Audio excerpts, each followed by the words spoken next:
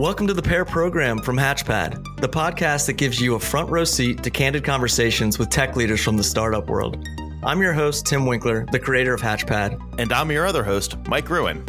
Join us each episode as we bring together two guests to dissect topics at the intersection of technology, startups, and career growth.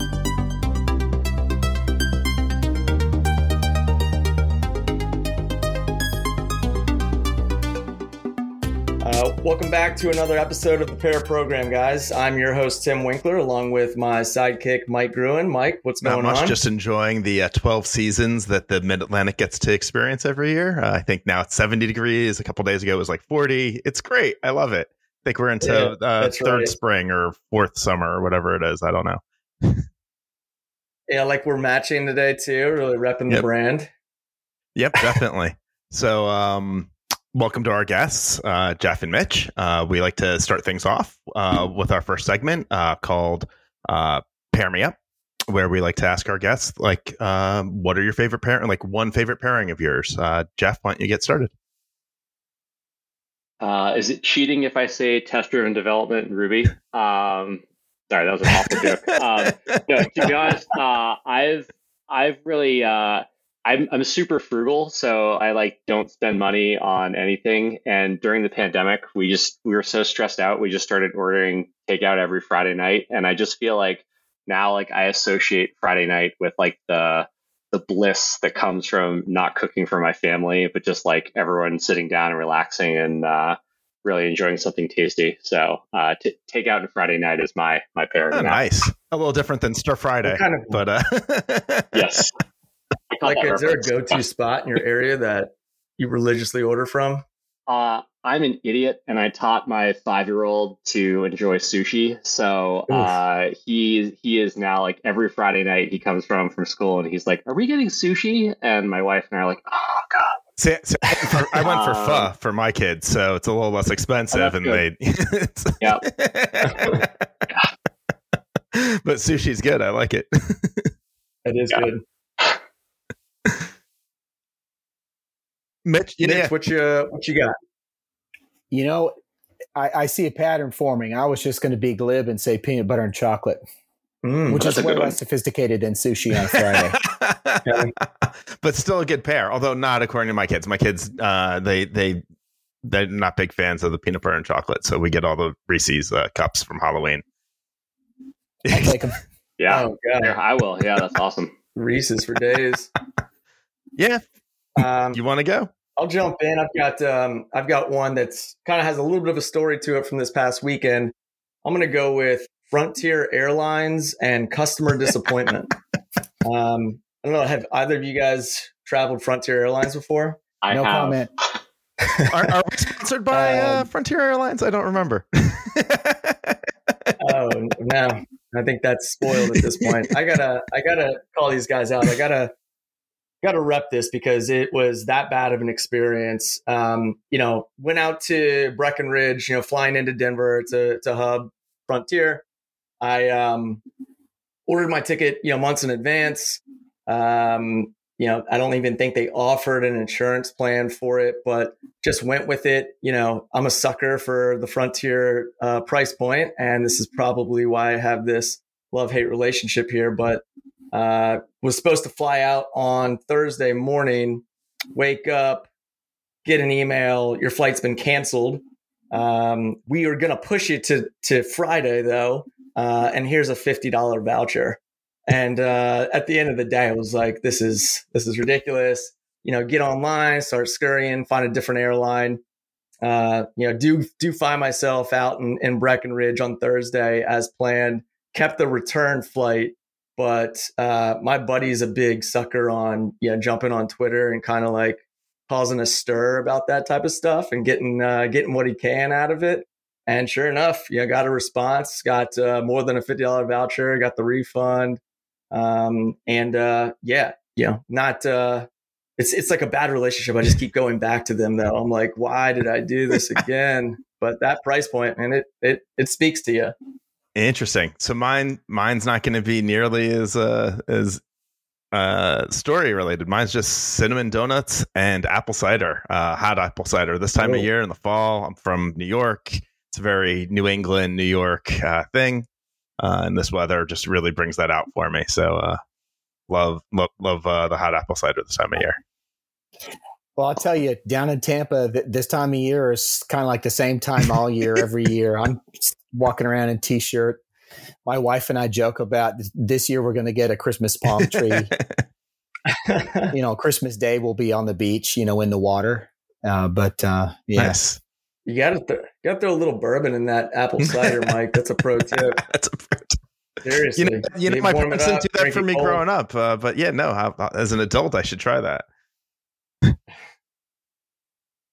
Good stuff. Well, let's segment into the meat of the discussion here, guys. So yeah, the title of this episode is Boot Camps or Bust. Obviously you guys have a good past performance of, hiring up folks that come out of boot camps, or obviously on the latter, the opposite side of this, folks coming out of academia. I'm just, I want to hear on a couple of things here regarding, what are those options that are out there for folks that are either exploring boot camps, and also just from a hiring perspective too, some of those differences that one might find between hiring up engineers out of academia and vocational training. We've got a number of other hot topics sprinkled within, so why don't we jump into it?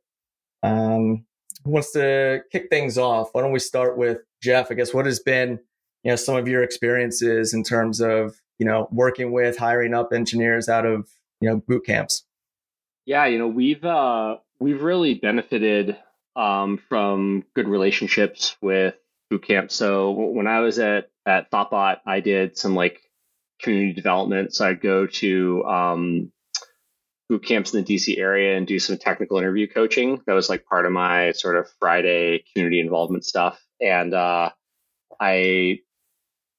sort of got some initial exposure to boot camps. And then, at CommonLit, we don't have, we necessarily have the money to chase senior engineers all the way up the ladder in a frothy hiring market. So we've really tried to figure out the way to make things work with engineers coming out of boot camp. And we've hired, I think we've hired 6 boot camp engineers in the time that I've been at CommonLit, so a little under 4 years. And they've all panned out and been very successful. So, I think for us, we have a pretty rigorous interview process. And so we've been, we kind of grill people. I sometimes worry that we're making people spend too much time in interviews, but the fact that we haven't had a bad hire makes me at least think that we're doing something right. I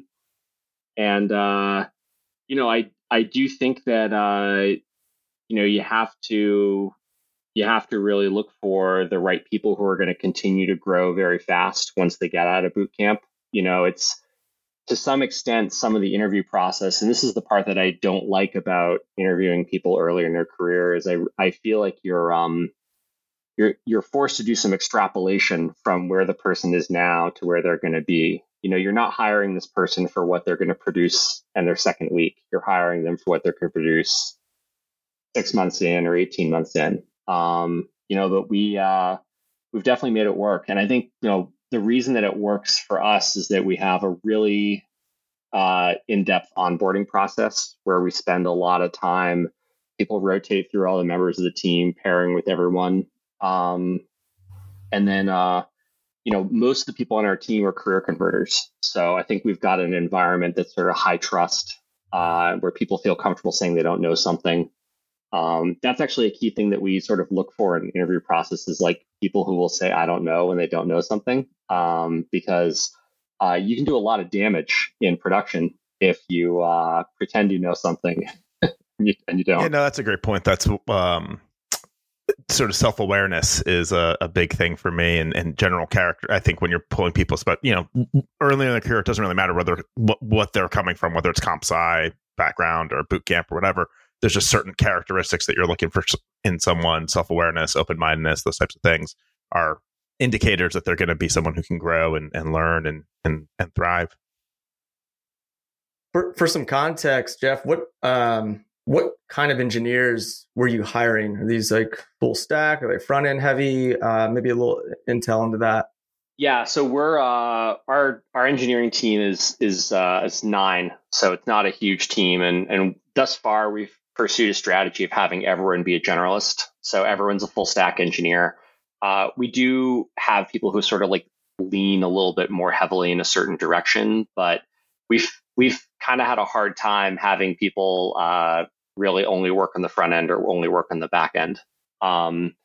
It's a Rails app. We use TypeScript and React. So it's like, it's not a stack where there's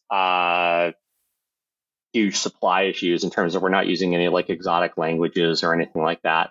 I do think one thing that might make us different maybe from other outlets that for bootcamp engineers is that Commonlit has a lot of data for a small team, and we really place a high degree of importance on SQL fluency. And so we don't necessarily need engineers coming out of bootcamp to like be SQL pros, but we found that when we've interviewed bootcamp engineers who did NoSQL instead of a relational database, that they have like a lot of trouble with our technical interview, even when we've attempted to sort of craft the technical interview in a way to help them succeed.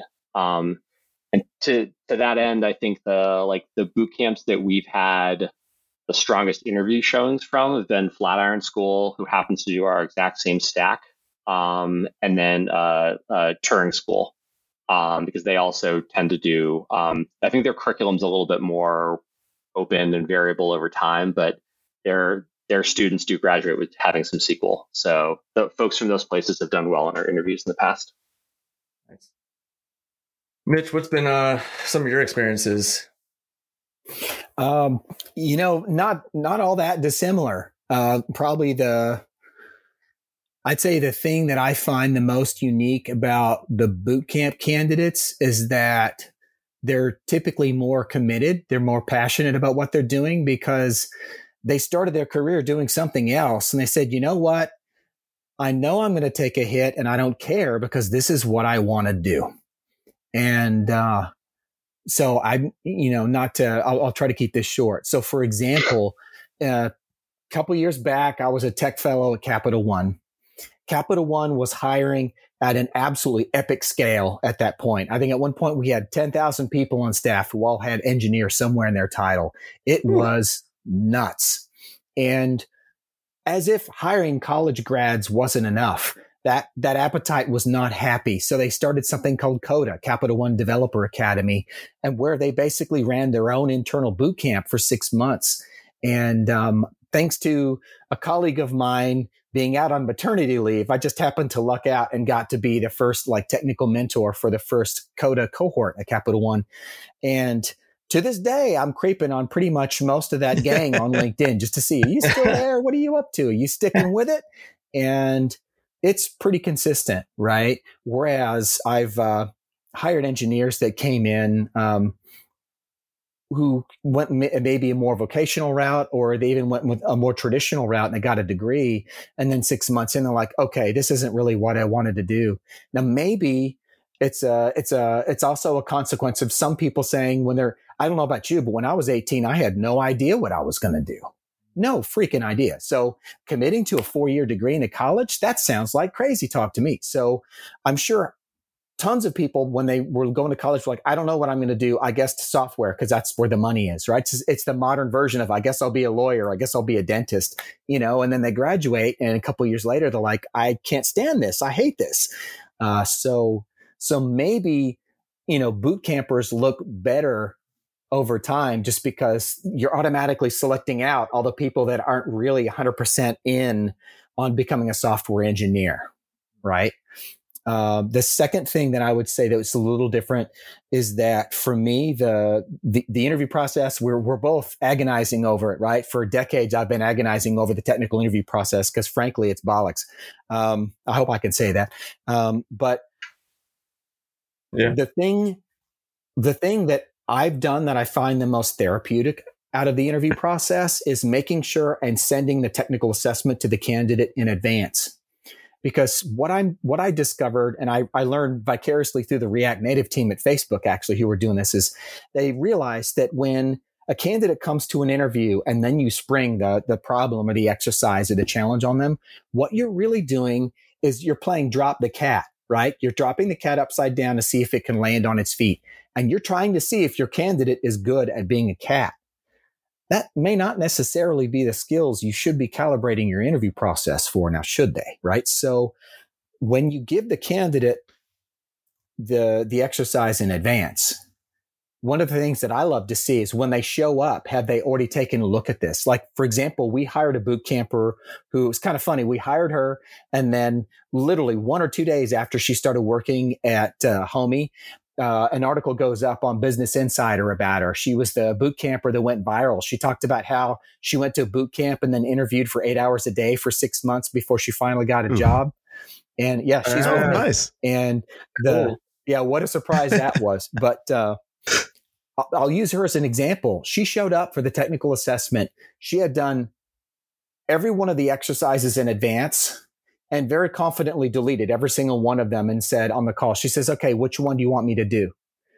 And I've had other candidates show up and they look like they just rolled out of bed. They don't remember who I am or who Homey is or what the job was.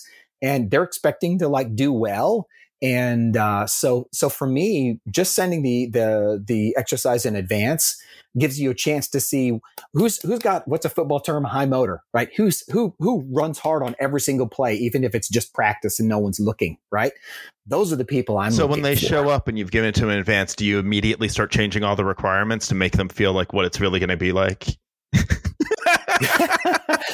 No, but you bring up another really good point. Something I've never understood with the more, traditional computer science curriculum is why are you not, like lesson 1, hello world, right? Lesson 2 should be give your code to the person sitting to your left and accept the code from the person on your right. Now fix their code. Exercise 2 is going to be 80% of your life as a software engineer, right? Is taking someone else's code or maybe revisiting your own code from far enough in the past that you're learning all over again. 2 weeks is enough, right? In most cases. Yeah, for some 2 hours. As you get older. Yeah, I mean, I think the interview process, that's, and how it relates. I think what you were saying about boot campers, I think one of the differences I've always seen between sort of CS versus boot camp or whatever is that boot campers tend to come in with a little bit more of the tool, like the software engineering tool set. Like they know what Git is. They know like this sort of the onboarding for them is a very different onboarding than for like a comp sci person who like in a lot of times you're sort of unwinding and you're like, oh, yeah, that's all great in academia, but let me explain to you how it actually works here in the real world. And so there's the onboarding can be very, very different as well. I'm curious if you guys have similar experiences. I'm guessing from the nodding heads that that's the case, but Absolutely. It's the differences are pretty profound and pretty clear and stark. The engineers that I see coming in from academia are extremely strong with like higher math and algorithms and the science behind writing software. So more complex challenges, more complex operations and sorting and manipulating data as sets and that kind of stuff comes much more naturally to them. But like you stated, they've never heard of Git. They've never had to look at someone else's code. Every project is a brand new blank a pull file. Request? How do you do a code review?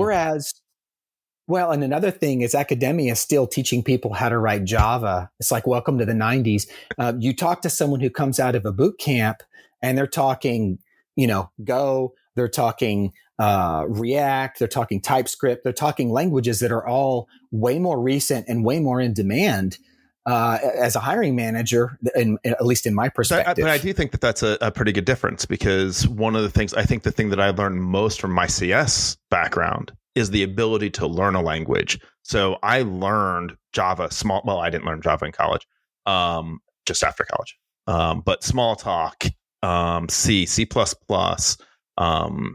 Prolog, ML, all these different languages. And what it taught me was conceptually, abstractly, like this is a functional language. This is object oriented. These are these concepts. And I think when you're hiring someone with a CS degree, you get that. Whereas when you get somebody from a boot camp, you may or may not get that ability, right? They may have the experience you're looking for in a particular stack, but they might not have the rest of the background to quickly learn a new language, which they don't need, right? I mean, it's there's all these trade-offs. Yeah, they won't be broad. we hired someone who was kind of the best of both worlds in this front. It was someone who graduated with a CS degree and then said, I don't have any web development skills. And so they went and did a boot camp immediately after graduating with a CS degree. And it's like the strongest interview performance we've ever had from someone who wasn't a senior engineer. I mean, he just he blew it away. We finished and we were like, yep, that's a hire. Yeah. And what do you guys think about like when you're thinking about the role that you're hiring for? Like how much does that play into whether or not you're looking more boot camp or CS?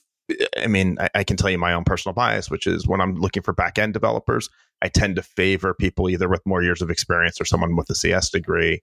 If I'm doing web app or something, I feel like boot camps do prepare students for or prepare people for different things. I'm curious what your thoughts are.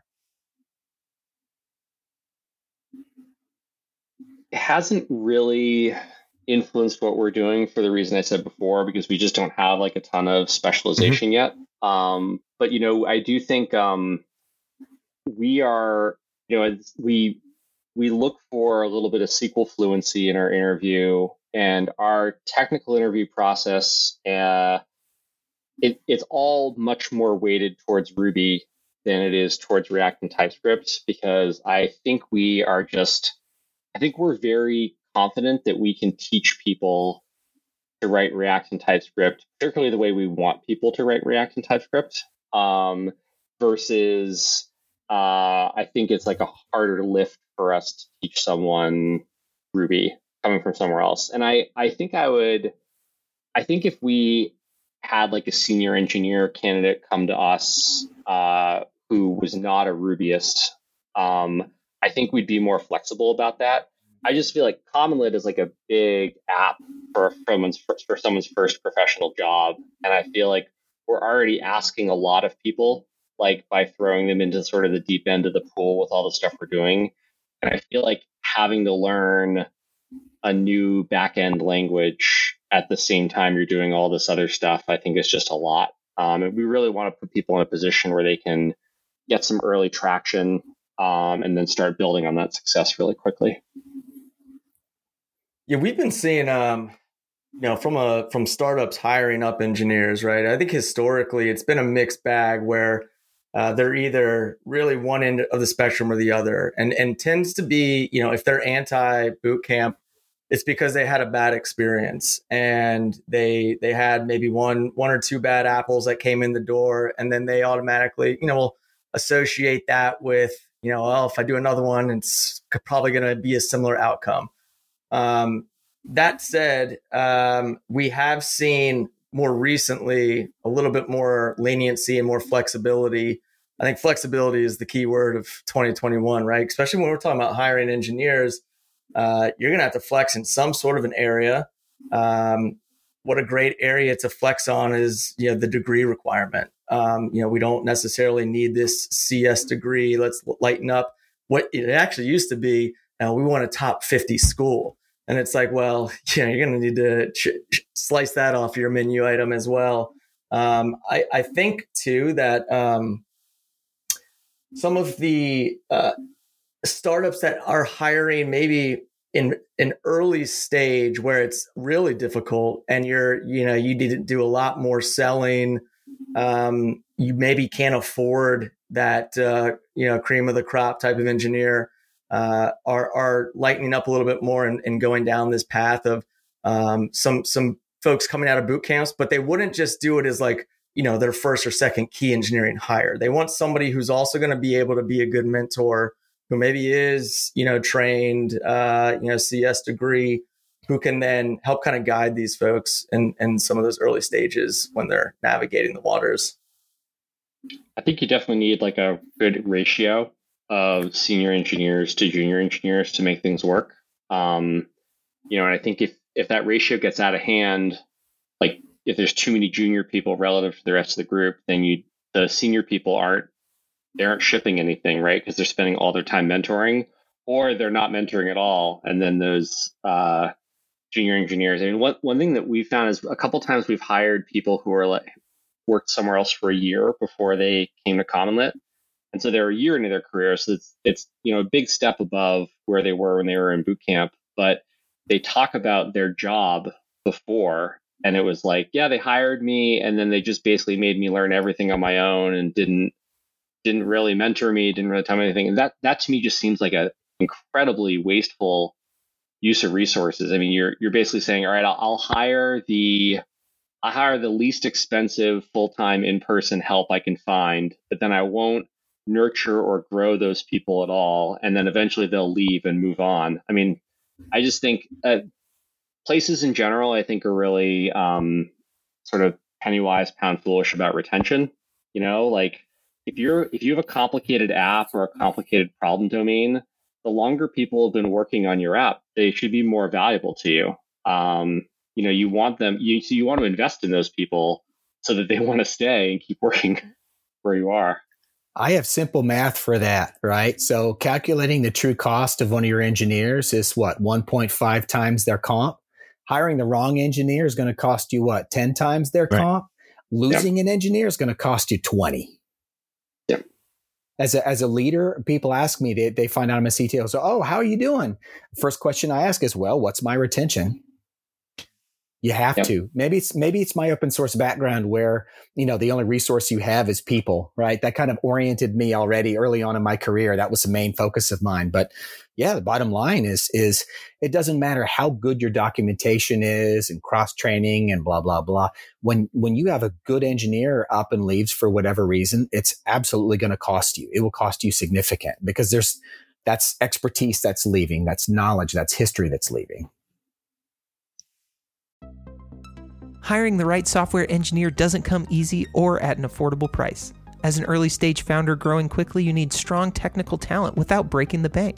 That's why we created Scale, Hatch IT's flexible recruiting program tailored for startups hiring on a startup budget. Whether you're looking to bring on a new head of engineering or a product manager, Hatch has you covered with dedicated support from seasoned tech recruiters at a fixed monthly cost. Take back the time you've spent sourcing through your own LinkedIn connections and let Hatch handle the heavy lifting of recruiting for you. And while you're at it, give your CFO something to smile about when they're no longer paying for high-priced finder's fees. Visit us at hatchit.io to start hiring on your startup budget today.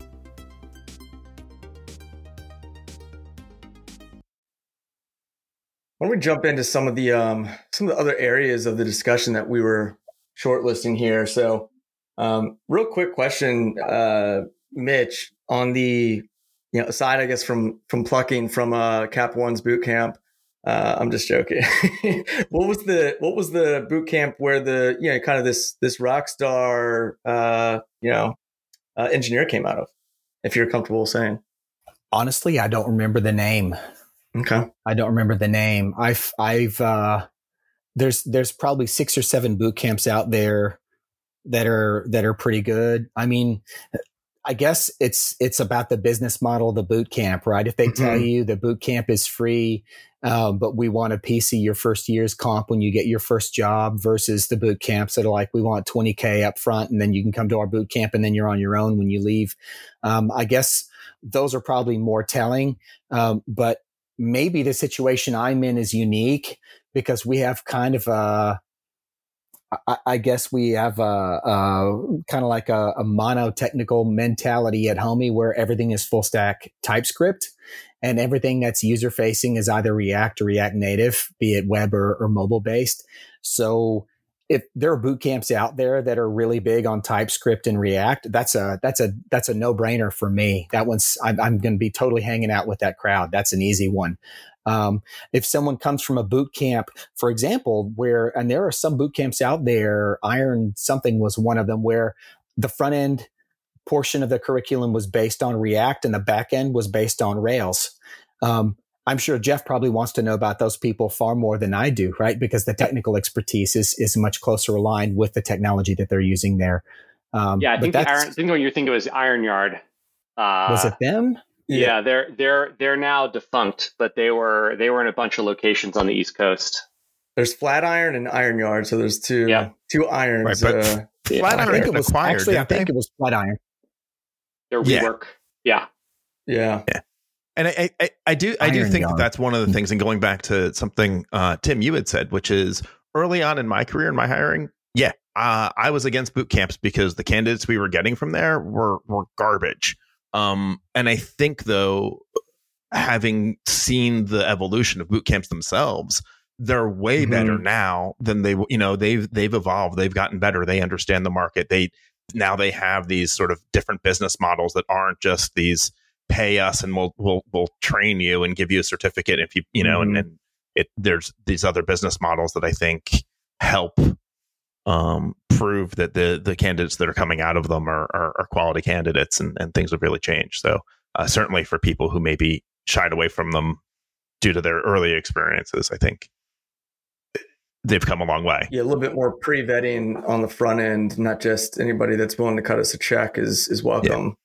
There's definitely like a diploma mill phenomenon that is like you always worry about with like any sort of for-profit educational enterprise. And so I think some of the boot camps have done a better job than others. It's sort of like making sure that they are screening more aggressively, and as Tim said, not just taking a check from people. Yeah, there's a one that's for data scientists and data engineers that I'm aware of in New York. I can't remember their name, but they were really focused on career changers from hard sciences into the world of data. And so their business model was more like almost like a recruiting firm where you got accepted into this program. It didn't cost you anything. And then when you got hired, the hiring company actually paid enough money to sort of pay for the training and stuff. So it was sort of that's how that worked. It wasn't even a percentage of salary. It was just it was probably a percentage of the first year salary, but it was the hiring company that actually paid it. It didn't even come out of the student at all. So I think there's lots of different interesting ways of doing it. Yeah, Lambda School was one that we've kind of been following quite a bit. I liked their model where it was you could do it full time, 9 months, kind of like 40 hours a week, 100% online, or you could do it part time, for 18 months, kind of space it out. Pretty sure it was primarily asynchronous learning, and then they would defer tuition where the student pays. It's like 15% or 18% of like that post Lambda School income over the course of 24 months. So it's not like your first year, you're just dishing out, a lot of money out of your check. It's deferred over 2 years. So I think that's a creative outlet. I just found that article. She went to Hack Reactor. Oh, yeah. Yep. Oh, cool.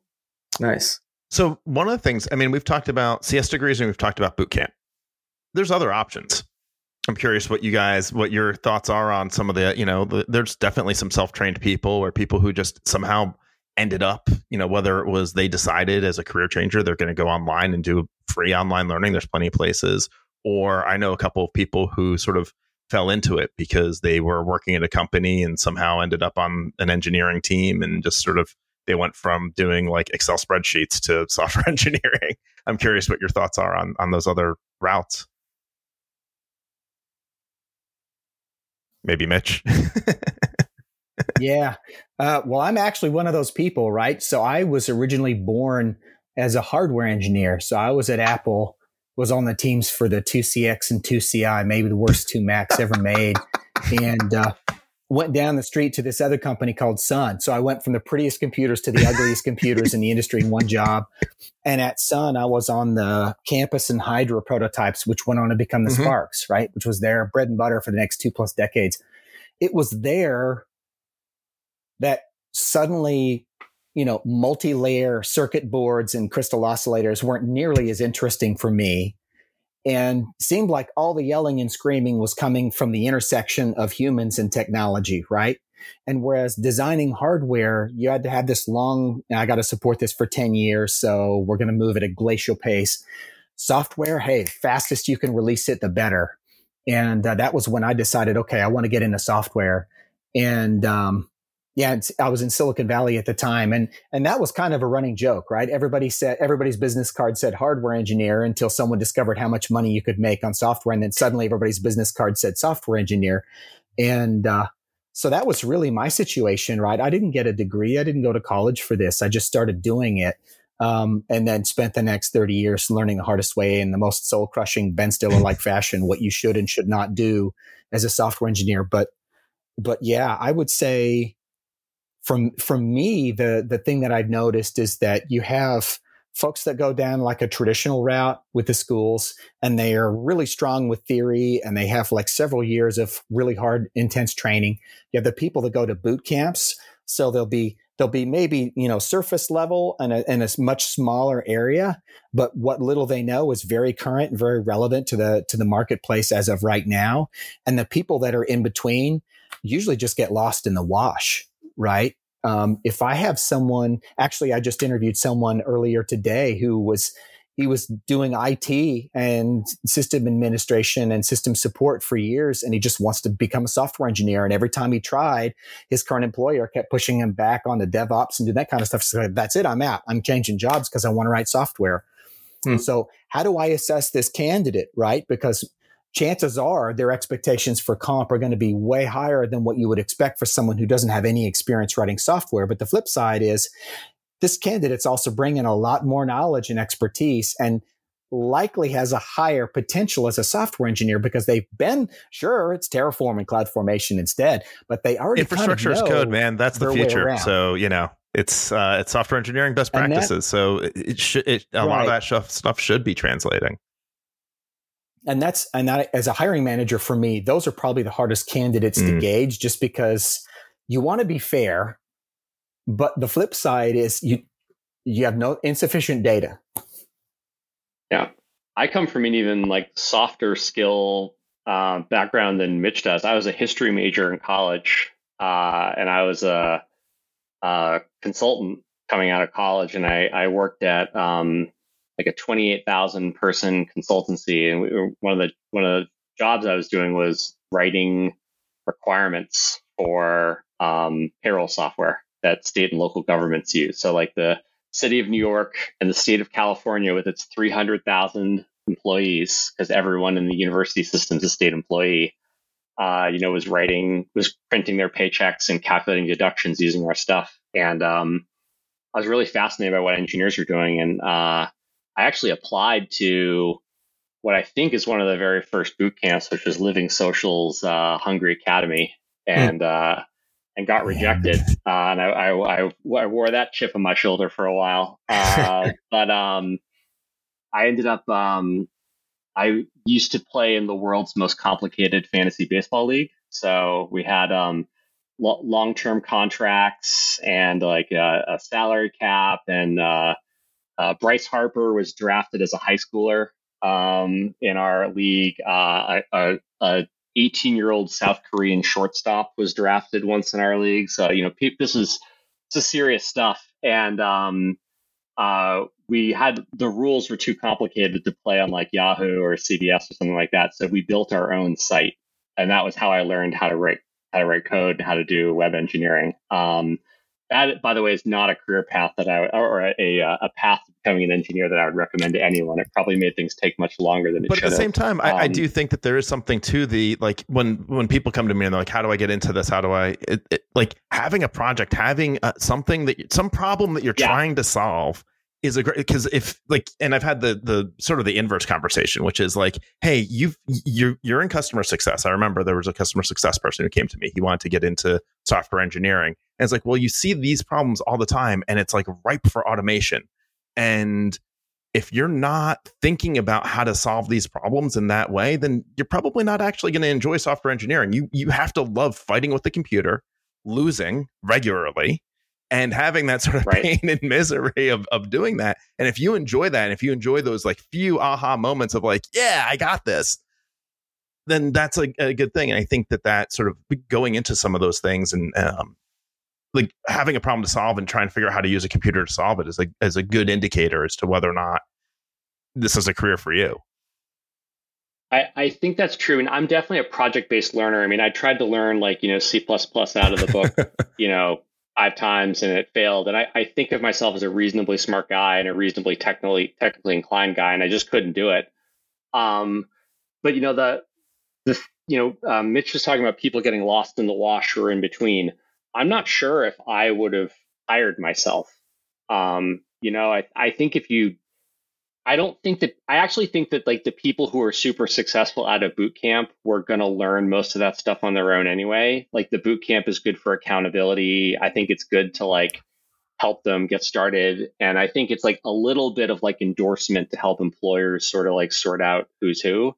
It's unfortunate that that means that like you have to go to a boot camp to sort of like get yourself in that pile. But when we put out because we're willing to hire truly entry level engineers, when we put out job postings, we get like 300 applications when we put out a job posting, and we get a lot of really, really incredible people. And it's hard to evaluate people based on portfolio projects, right? So we have to do some stuff to sort of cut down the pool a little bit just to make it remotely manageable. We don't have an HR department. We don't have a recruiting team. I'm reading most of these things. I really lucked out in that I had a former colleague of mine who contacted me right when I decided to quit my job and become an engineer and said, do you know anyone who knows Ruby on Rails? And I said, yeah, I do. So I rewrote the voting app for competitive karaoke league. That was the first time I got paid to write code. That was very fortunate that I had a series of prior work associates who needed freelance help. And that kind of let me establish some credibility and a track record before I went on to do other things that needed more tenure and more credentialing. Have either of you pulled from the open source community? Like looking at contributors to top open source projects or an open source project? Right. Absolutely. I mean, but my open source background goes on forever when it goes back to the 1X kernel. So yeah. But I mean, I think that's another good way for those people to maybe who don't want to do the boot camp, do what, to not get lost in the wash, is to try and find some open source projects, become a contributor. You get that sort of, you can sort of get that pedigree, if you will, as you start getting your code accepted into the project and stuff like that. I would agree, but it's much harder to find those personality types now because the nature of open source projects has changed over time. I remember I was pretty sure that my code was in a tarball with a bunch of other people of NCSA server when it was so patchy. They just started calling it Apache, right? And when we shared code back then, there was we were all stuck, working in the basement and on a hand-me-down desk and a broken computer. That's what software engineering was back then. But now a lot of open source projects are these big, funded startups and entrepreneurs and stuff like that. So I think that it's maybe less attractive a target as a source of good candidates. Whereas in the past, I've tried to hire, really high profile open source contributors as individuals. And that tends to work well as long as you can allow them to balance their contributions to a community. But understand, they're going to want like 50% or more of their time to be spent supporting that open source project. So you're going to be paying full price to get less than half of this person's attention. So it's hard to get bang for the buck. It's great from an altruistic perspective, right? Because you're helping support an open source project and whatnot, but it's definitely harder to find individuals that are really going to contribute in a big way to your organization. It probably makes the most sense when that like open source project is so critical to your business's survival, where you either need to make sure it keeps going or you need to make sure that you're somewhat controlling and influencing the direction of where it goes. I look at like all the people at Shopify and GitHub who are like Rails core contributors, and like that's clearly a strategy that they've said is like they want to influence the direction that Rails goes in, and so they're hiring those people to do a lot of open source. And I would argue it's not altruism. It's carefully curated interest. Right. Yeah, we've actually seen also in the area of data science, there's a ton of boot camps out there, but speak on the topic of open source, Kaggle Days has really interesting competitions that they run where they open up large data sets from corporations, and folks can kind of come in there and work on those challenges and use that as an opportunity to, one, get a little bit of a project under their belt. But sometimes those companies that are opening up that data are using it as a hiring tactic too. So the folks that kind of came in and did the best work the end of the rainbow is an opportunity here for you as well. So I think it's a creative outlet. I do want to transition into our last segment while we still have a little bit of time left. Quick side note, Jeff, we will blurb out Bryce Harper's name from this podcast just for the sake that he's not very beloved around here in DC.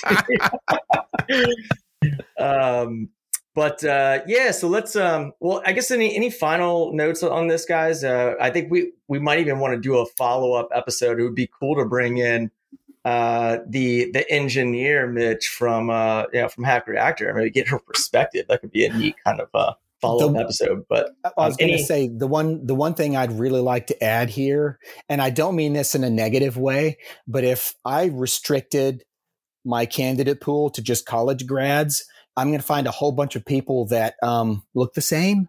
Mm-hmm. And when you go the boot camp route, you get an entirely different crowd of people. Mm-hmm. And if you believe that having a more diverse team leads to better culture, leads to better exchanges, more friendliness and professionalism in the workplace, then you're absolutely missing out if you're not looking at bootcamp grads for sure. Yeah. Well said. Cool. Well, let's transition into this last segment here. It's called Round Out My Career, where we spin this fun wheel of career growth topics behind me here. These are categories all kind of centered around career growth, and they're questions that are kind of crowdsourced by the Hatchpad community. So I'm going to jump in here and spin this thing.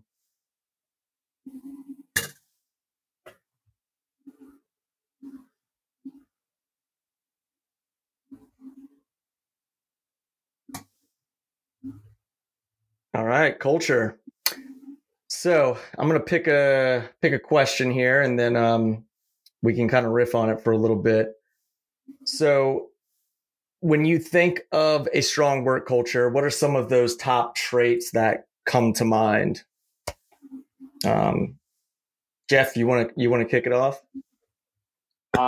Yeah, sure. So, I think the traits that we look for that, like, first of all, like, I think we've decided that we don't want to hire, sometimes like in the interview process, we find we really like someone or someone doesn't like immediately hit us. And then we realize that like we don't want to just hire people who like have the exact same personality type as us. So, for me, that means like, I can't just take every like gregarious extrovert that we like talk to and just sign them up, like, because then like everyone will be the same, and that's not a good setup. The things that we look for are like curiousness and drive.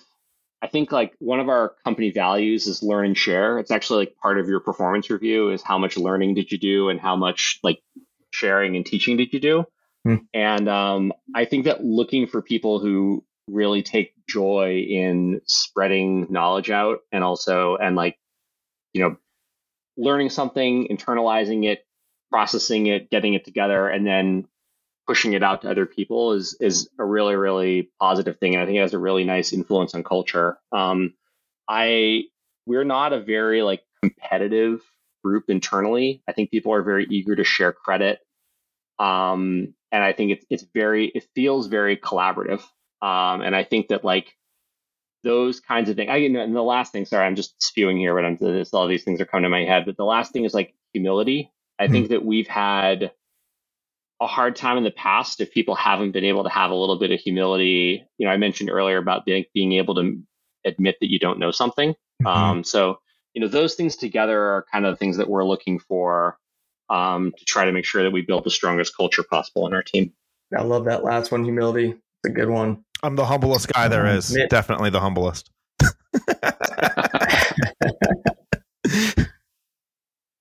Mitch, what you got? Honestly, Jeff did a fantastic job of covering almost all of the really critical ones, at least for me, that I'm looking for.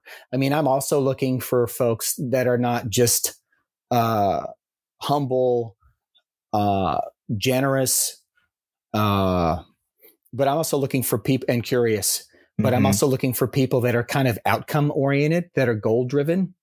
so that they're always working towards something. They're not into just idle pursuits.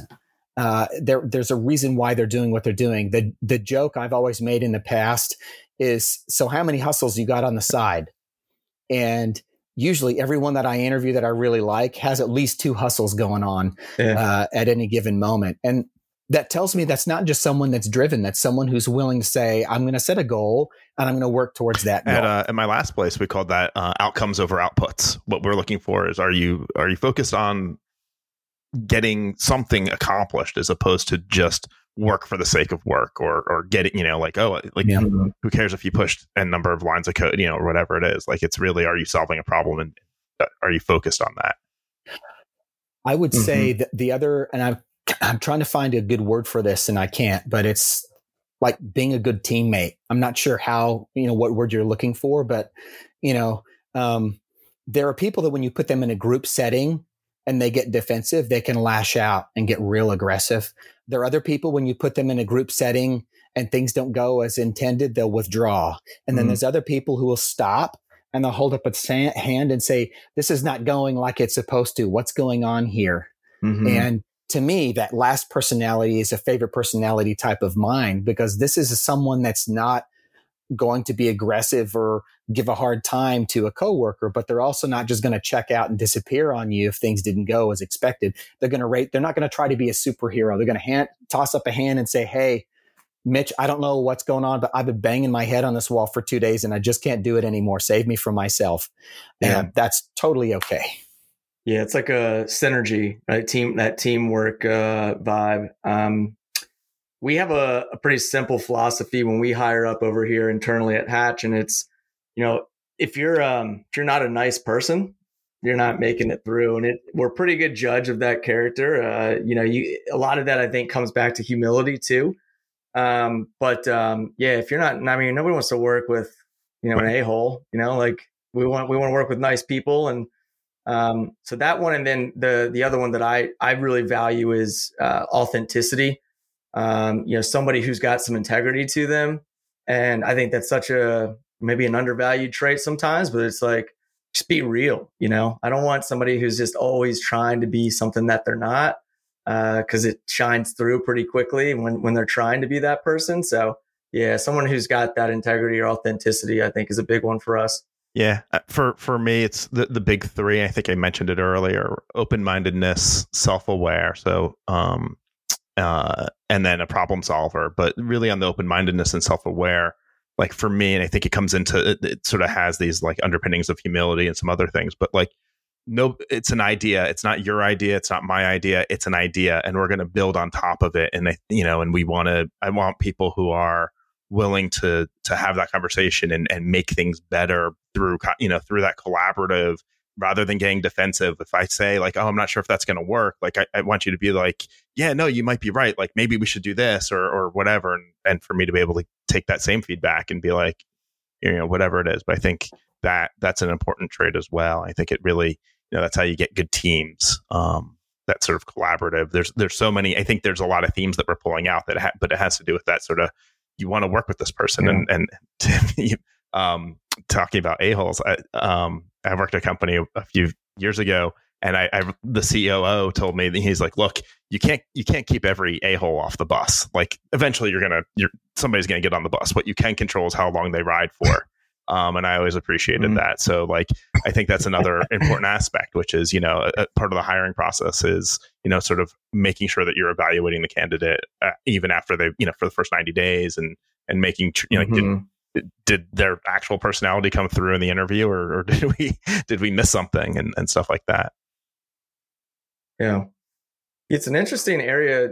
We're seeing more and more, in today's market, right? So we talk about an extremely competitive market where it's no longer, maybe you have some cool tech and the job description jumped out and the opportunity was cool, but we're seeing a lot more kind of like values-based recruiting taking place where companies, engineers, candidates are making decisions on how the company's values align with their core values. And I think it's a cool time right now, because it's what that should do is weed out, folks that misalign or taking on an opportunity for the wrong reasons.